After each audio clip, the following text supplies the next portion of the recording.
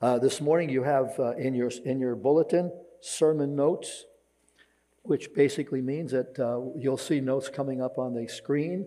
They'll be filled in. You'll see there's a blank on your bulletin space. You fill in the space. It'll help you. When you take the bulletin home with you and you want to redo the sermon, all you got to do is follow the notes. I like to start out with a story, kind of like talking about being focused. You know, if you go to the airport anytime these days, it's nothing but chaos over there. And everybody's in turmoil. And nobody gets more pressure than the baggage handlers. They really are under a lot of pressure. Of the airline, I want to talk to you about the airline baggage handlers who retrieved an animal carrier in the luggage bay of an airliner. But a dog found in it was dead. With visions of lawsuits dancing in their heads, they advised the woman passenger that her dog had been missent to another destination. They didn't want to tell the truth. They just want to say that dog has been sent someplace, and we'll find out. They promised they'd find it. They disposed of the dead dog. Meanwhile, they sent out a search animal welfare group to all the agencies looking for a live look-alike dog. They had to find this dog in order to satisfy this lady. They found one. An airline baggage handler put the substitute dog in the animal carrier with the lady's name and address on it and delivered it to her front door. She took one look and said, "That's not my dog. My dog is dead. I was bringing it home for burial." You know, you can get in a lot of trouble these days without even trying. The message entitled "Staying Focused." As the elections draw near, all of the incumbents tout their accomplishment, and they all seem to have more accomplishments than we really thought they had. Amen? I said, "Did you do that?" I feel like that TV program where the guy used to say, "Did I do that?" And I say to these politicians, "Did you do that, or did somebody else do that?" Polls. I don't hold much in the polls. I don't know how good they are. I'm a lot more dubious about them than I've ever been. But polls, at best, try to report how people feel. So here are some polls for you to digest. They asked the question, how are we feeling? The overall answer was pretty dismal. 71% of the population that they polled say that we're on the wrong track.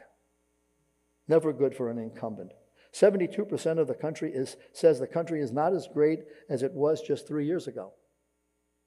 59% say the economy is doing poorly. 61% say the American dream is broken. What are we afraid of? 60% COVID. 83% crime. Crime in our streets, crime even in our town, and maybe even coming to a home near you. Has society changed? If so, how? 61% support gay marriage. That wasn't true just a few years ago. 61 say it's morally acceptable to have a baby out of wedlock and then abort. 58% marijuana should be legalized. These things weren't like that just a few years ago. Are we going up or are we going down? You know the answer. These statistics do in fact paint a dismal picture. As such, they can impact the quality of life for believers and unbelievers. You're not the only people being affected by this bad news. So are people who don't believe in the Lord. They're being affected by it. Jesus said it rains upon the just and the unjust. In other words, we're all in this together, whether we realize it or not. But there's something that separates us. We're believers in Jesus Christ. We've got the greatest going for us. Are we aware of it? How do we get through these dismal times and things being the way they are? You get through them with Jesus. Amen? That is your source of strength. If we focus on the bad news of the day, by definition, we take our eyes off Christ and His good news for today.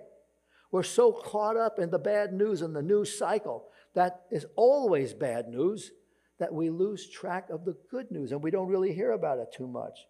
So how do we get refocused? How do we find balance, equilibrium, and not fall into the abyss of stress and anxiety created by the negative spirit of the age? And our text will offer some advice and I believe is very helpful. And I've quoted this text many, many times, as you have too, I'm sure, as you've studied it many times. And many times when people call me for help, this is one of the places I turn them to. So if you'll stand with me, let's read Philippians 4 through 8. Philippians 4 through 8. Are you ready? Rejoice in the Lord always. And again I say rejoice. Let your moderation be known unto all men. The Lord is at hand. Be careful for nothing, but in everything by prayer and supplication, with thanksgiving, let your requests be made known unto God. And the peace of God, which passeth all understanding, shall keep your hearts and minds through Christ Jesus.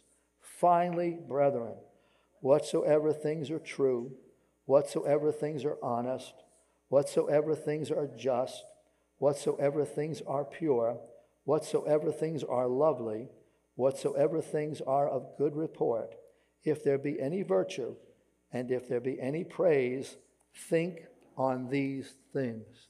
Thank you. You may be seated. Verse 4, rejoice in the Lord always. This is an attitude. It's like pray without ceasing. It's an attitude of heart. And life really, when you get down to it, is greatly a matter of your attitude. What's our attitude? Our text says a healthy attitude is built on Jesus as its foundation. It's kind of hard for me to believe that unbelievers can really have the depth of joy that can only come from Christ. Can't do it. Joy is born and seeded in the heart and mind of the believer as a fruit of the Holy Spirit. It's in here. The implication behind that truth that the Holy Spirit brings us joy is that if you don't have the Holy Spirit, you won't have the kind of joy that really can get you to places, that really passes all understanding. You're missing that.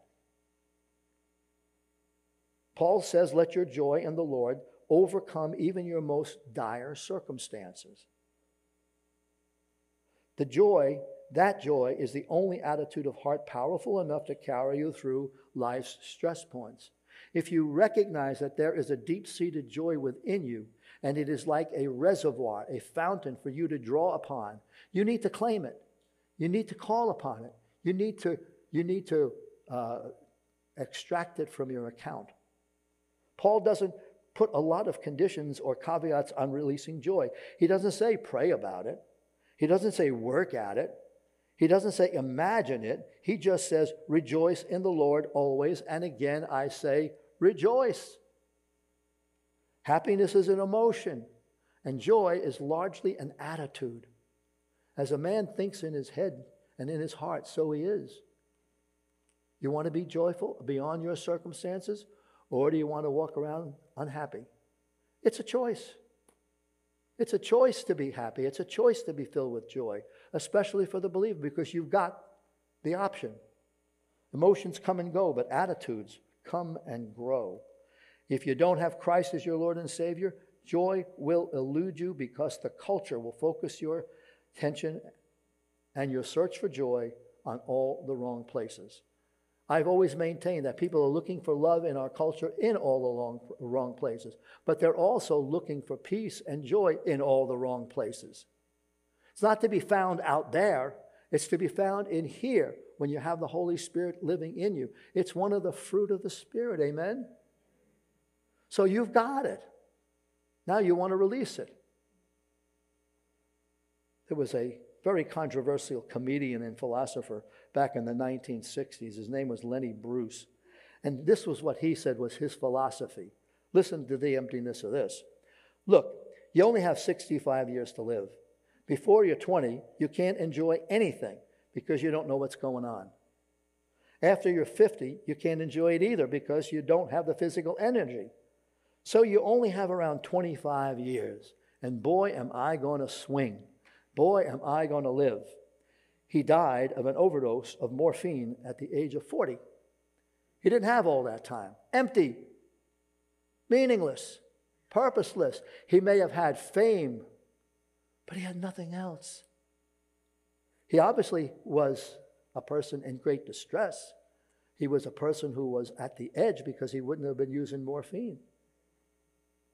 Real joy is in Christ, and that joy is a pattern of attitude which will change your life.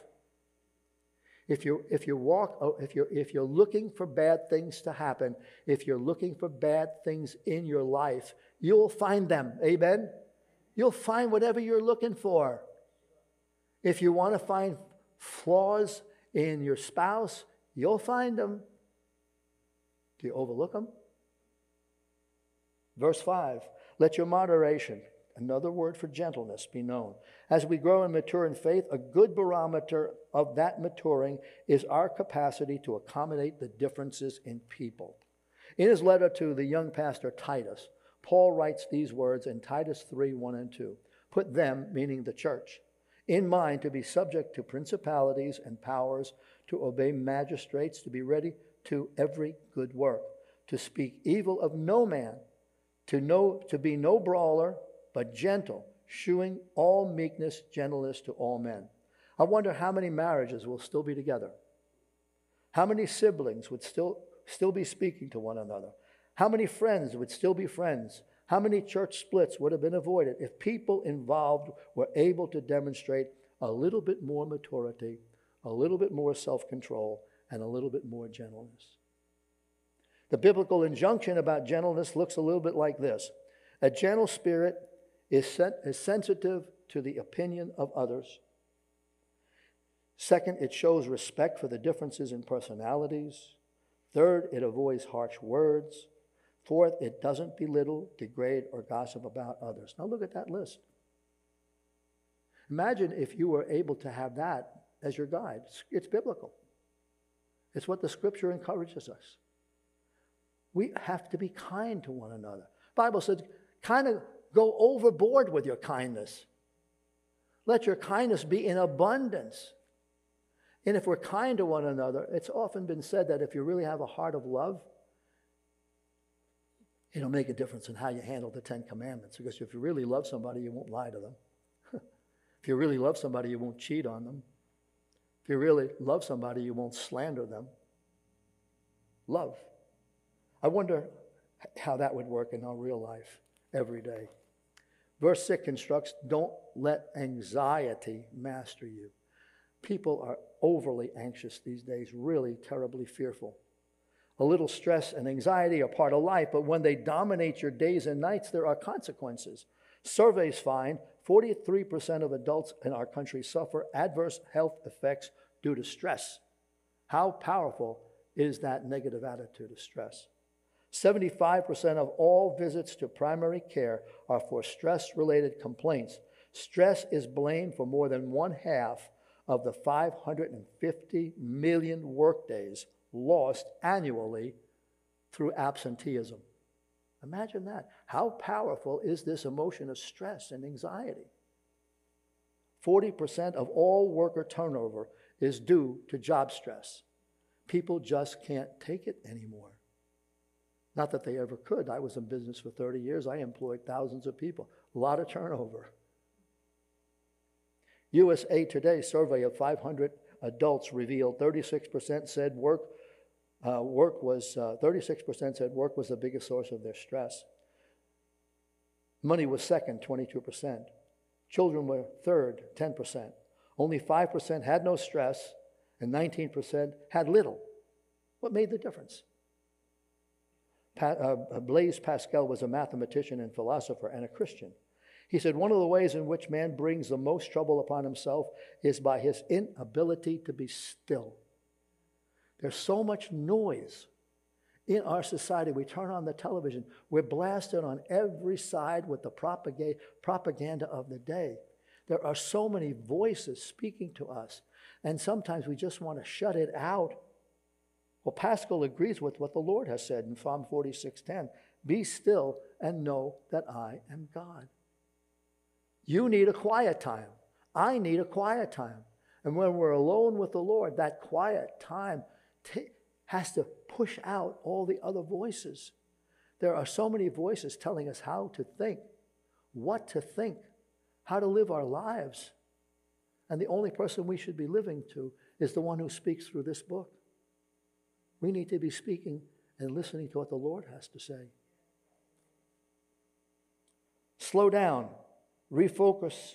You're in God's hands and good hands with Jesus. What's the worst thing that can happen? Have you ever wondered that while you're going through a tough time? And now your head is filled with the voices that saying the worst possible things are going to happen. The doctor called you up and said, I want to see you. The first thing you're thinking of, bad news. Cancer. People hear cancer, boy, do they shiver in their boots, and that's understandable. But we tend to think toward the worst. And with all the things that we got going on in our society today, with all the bad news, we pick up on the bad news. And that's why we need to be focused on the things of the Lord. There's good news in God's Word. Amen? There's good news for you in God's Word. You need some way to balance out the bad news with the good news. And the good news of the gospel is found right here. Meditate on God's Word. Study God's Word. We are a Bible-based church. We offer Bible study. We offer a discipling ministry to get you to know more about what God says. So in times like that, in times of stress, you got some place to turn. Verse 7, God promises to guard your mind. He will guard your mind by keeping you focused on Christ and his many promises in the Bible. 2 Timothy 1:7, for God has not given us a spirit of fear, but of power and of love and of a sound mind. Think about that. When everything is swirling in your head and you think you're going to lose it, call out to Jesus. First step, not last step, not finally. Verse 8, we must focus on 6 critical factors. Number 1, focus on things that are true, focus on things that are honest, focus on things that are just, things pure, things lovely, and those will make for a good report, and that good report is your testimony. So I want to break those down. Number 1, Paul says, focus on truth. Pilate asked the $1 million question, what is truth? But that bird didn't realize truth was standing right in front of him. Truth is not a what. Truth is a who. It's Christ. Jesus said, I'm the way, the truth, and the life. No man comes unto the Father but by me. Paul picked up that gauntlet of truth in 2 Timothy 2:15. Study to show thyself approved unto God, a workman that needeth not to be ashamed, rightly dividing the word of truth. The book is truth. Jesus is truth.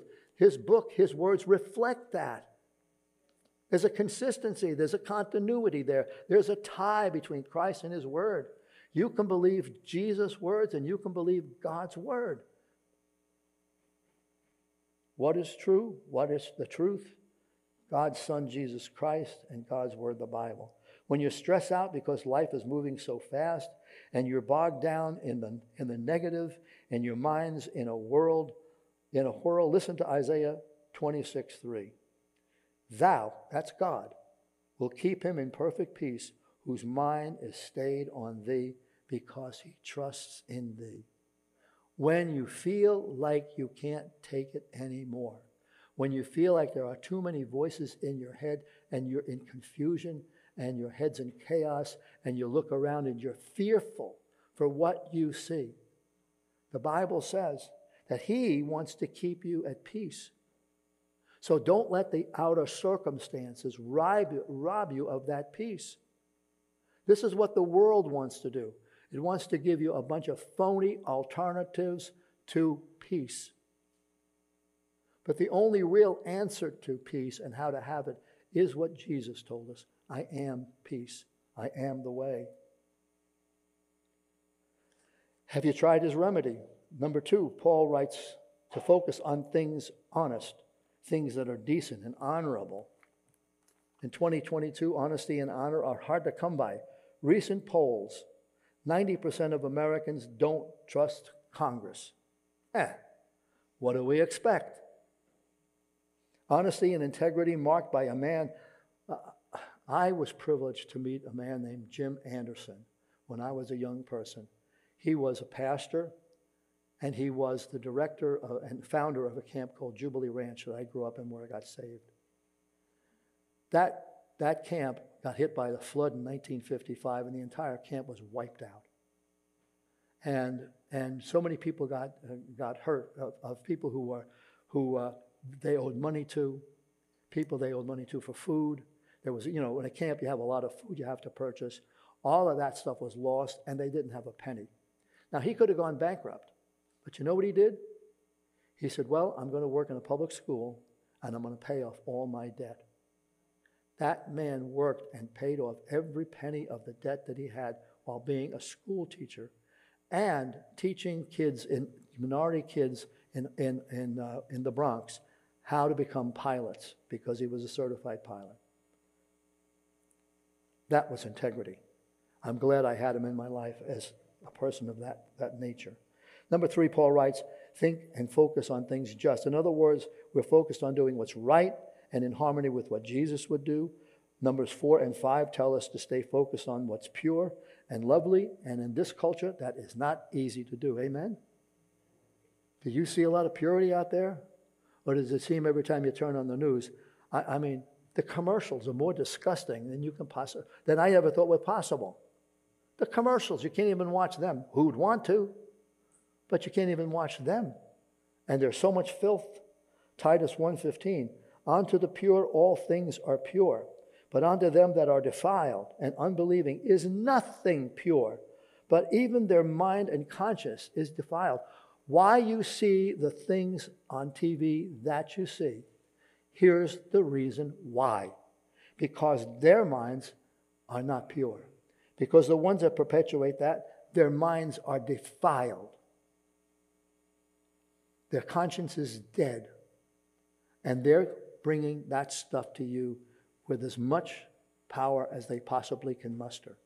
We're being brainwashed. That's why we accept things today that we didn't accept even 10 years ago. Think about it. Things that are pure and lovely uplift the human spirit.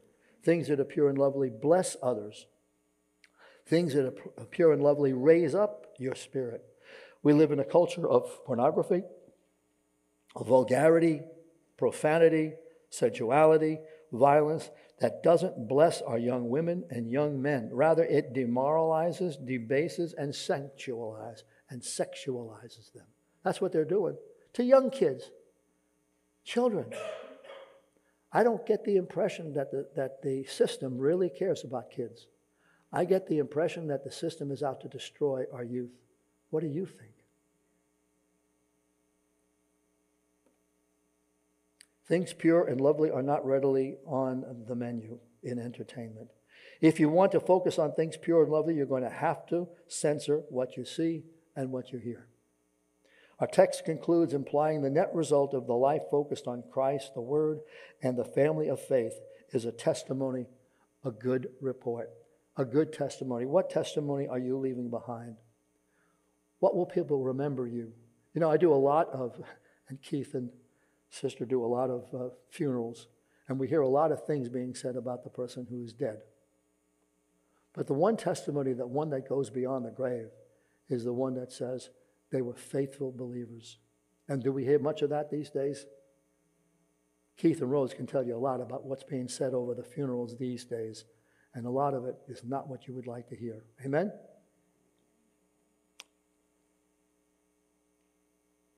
God draws praise and honor from our lives. A life committed to Christ and placed in His hands can be transformed and transforming into a beautiful life as He refines, purifies, and tunes and refocuses my life and your life. And the hymn that says it all for me right now is, turn your eyes upon Jesus. Turn your eyes upon Jesus. So whatever you're looking to for your peace, for your joy, for your life, unless it's Jesus and unless you're looking into the Word, if you're looking at other people, you're not going to find it. There is no real model of what it is that Christ would have us to do, though. There are exceptions to every rule. But the one that we should be looking at is Jesus. Once Peter took his eyes off Jesus, what happened? He almost drowned. Don't let it happen to you. Father God, we pray this morning that we will be focused on Christ. I thank you for my brothers and sisters here today. I pray a blessing upon them. I pray encouragement for them. I pray, Lord, if they come with difficult feelings, if they're in pain, if they're distressed, if they're depressed, I just pray, Lord, that you would lift their hearts this morning. Let us leave this place with a song in our heart, focused on Jesus for the rest of the day and for the rest of our lives. And we pray it in his name. Amen.